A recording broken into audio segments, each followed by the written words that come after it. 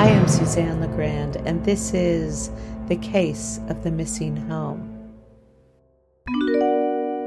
After trying a few more people who I remembered had a room for rent, I wrote Joyce back and passed on the slim leads that I found. She wrote me back, and we commiserated about the difficulty of living in Portlandia. A few days later, she called me on the phone to thank me again, though I hadn't really helped her much. Her voice sounded cheerful, and I began to wonder if the desperation I felt was mine or hers. "Would you consider being my shaman?" she asked me. I didn't remember telling her I was a shaman.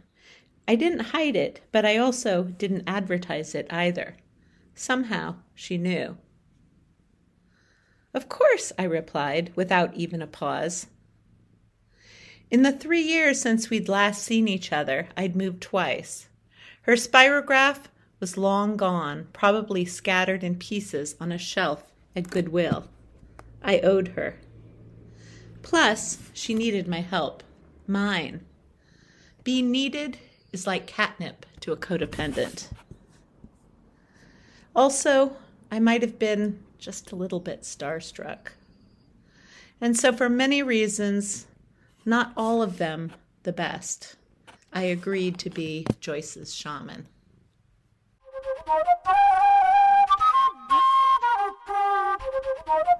This has been The Case of the Missing Home. Stay tuned to find out what happens next.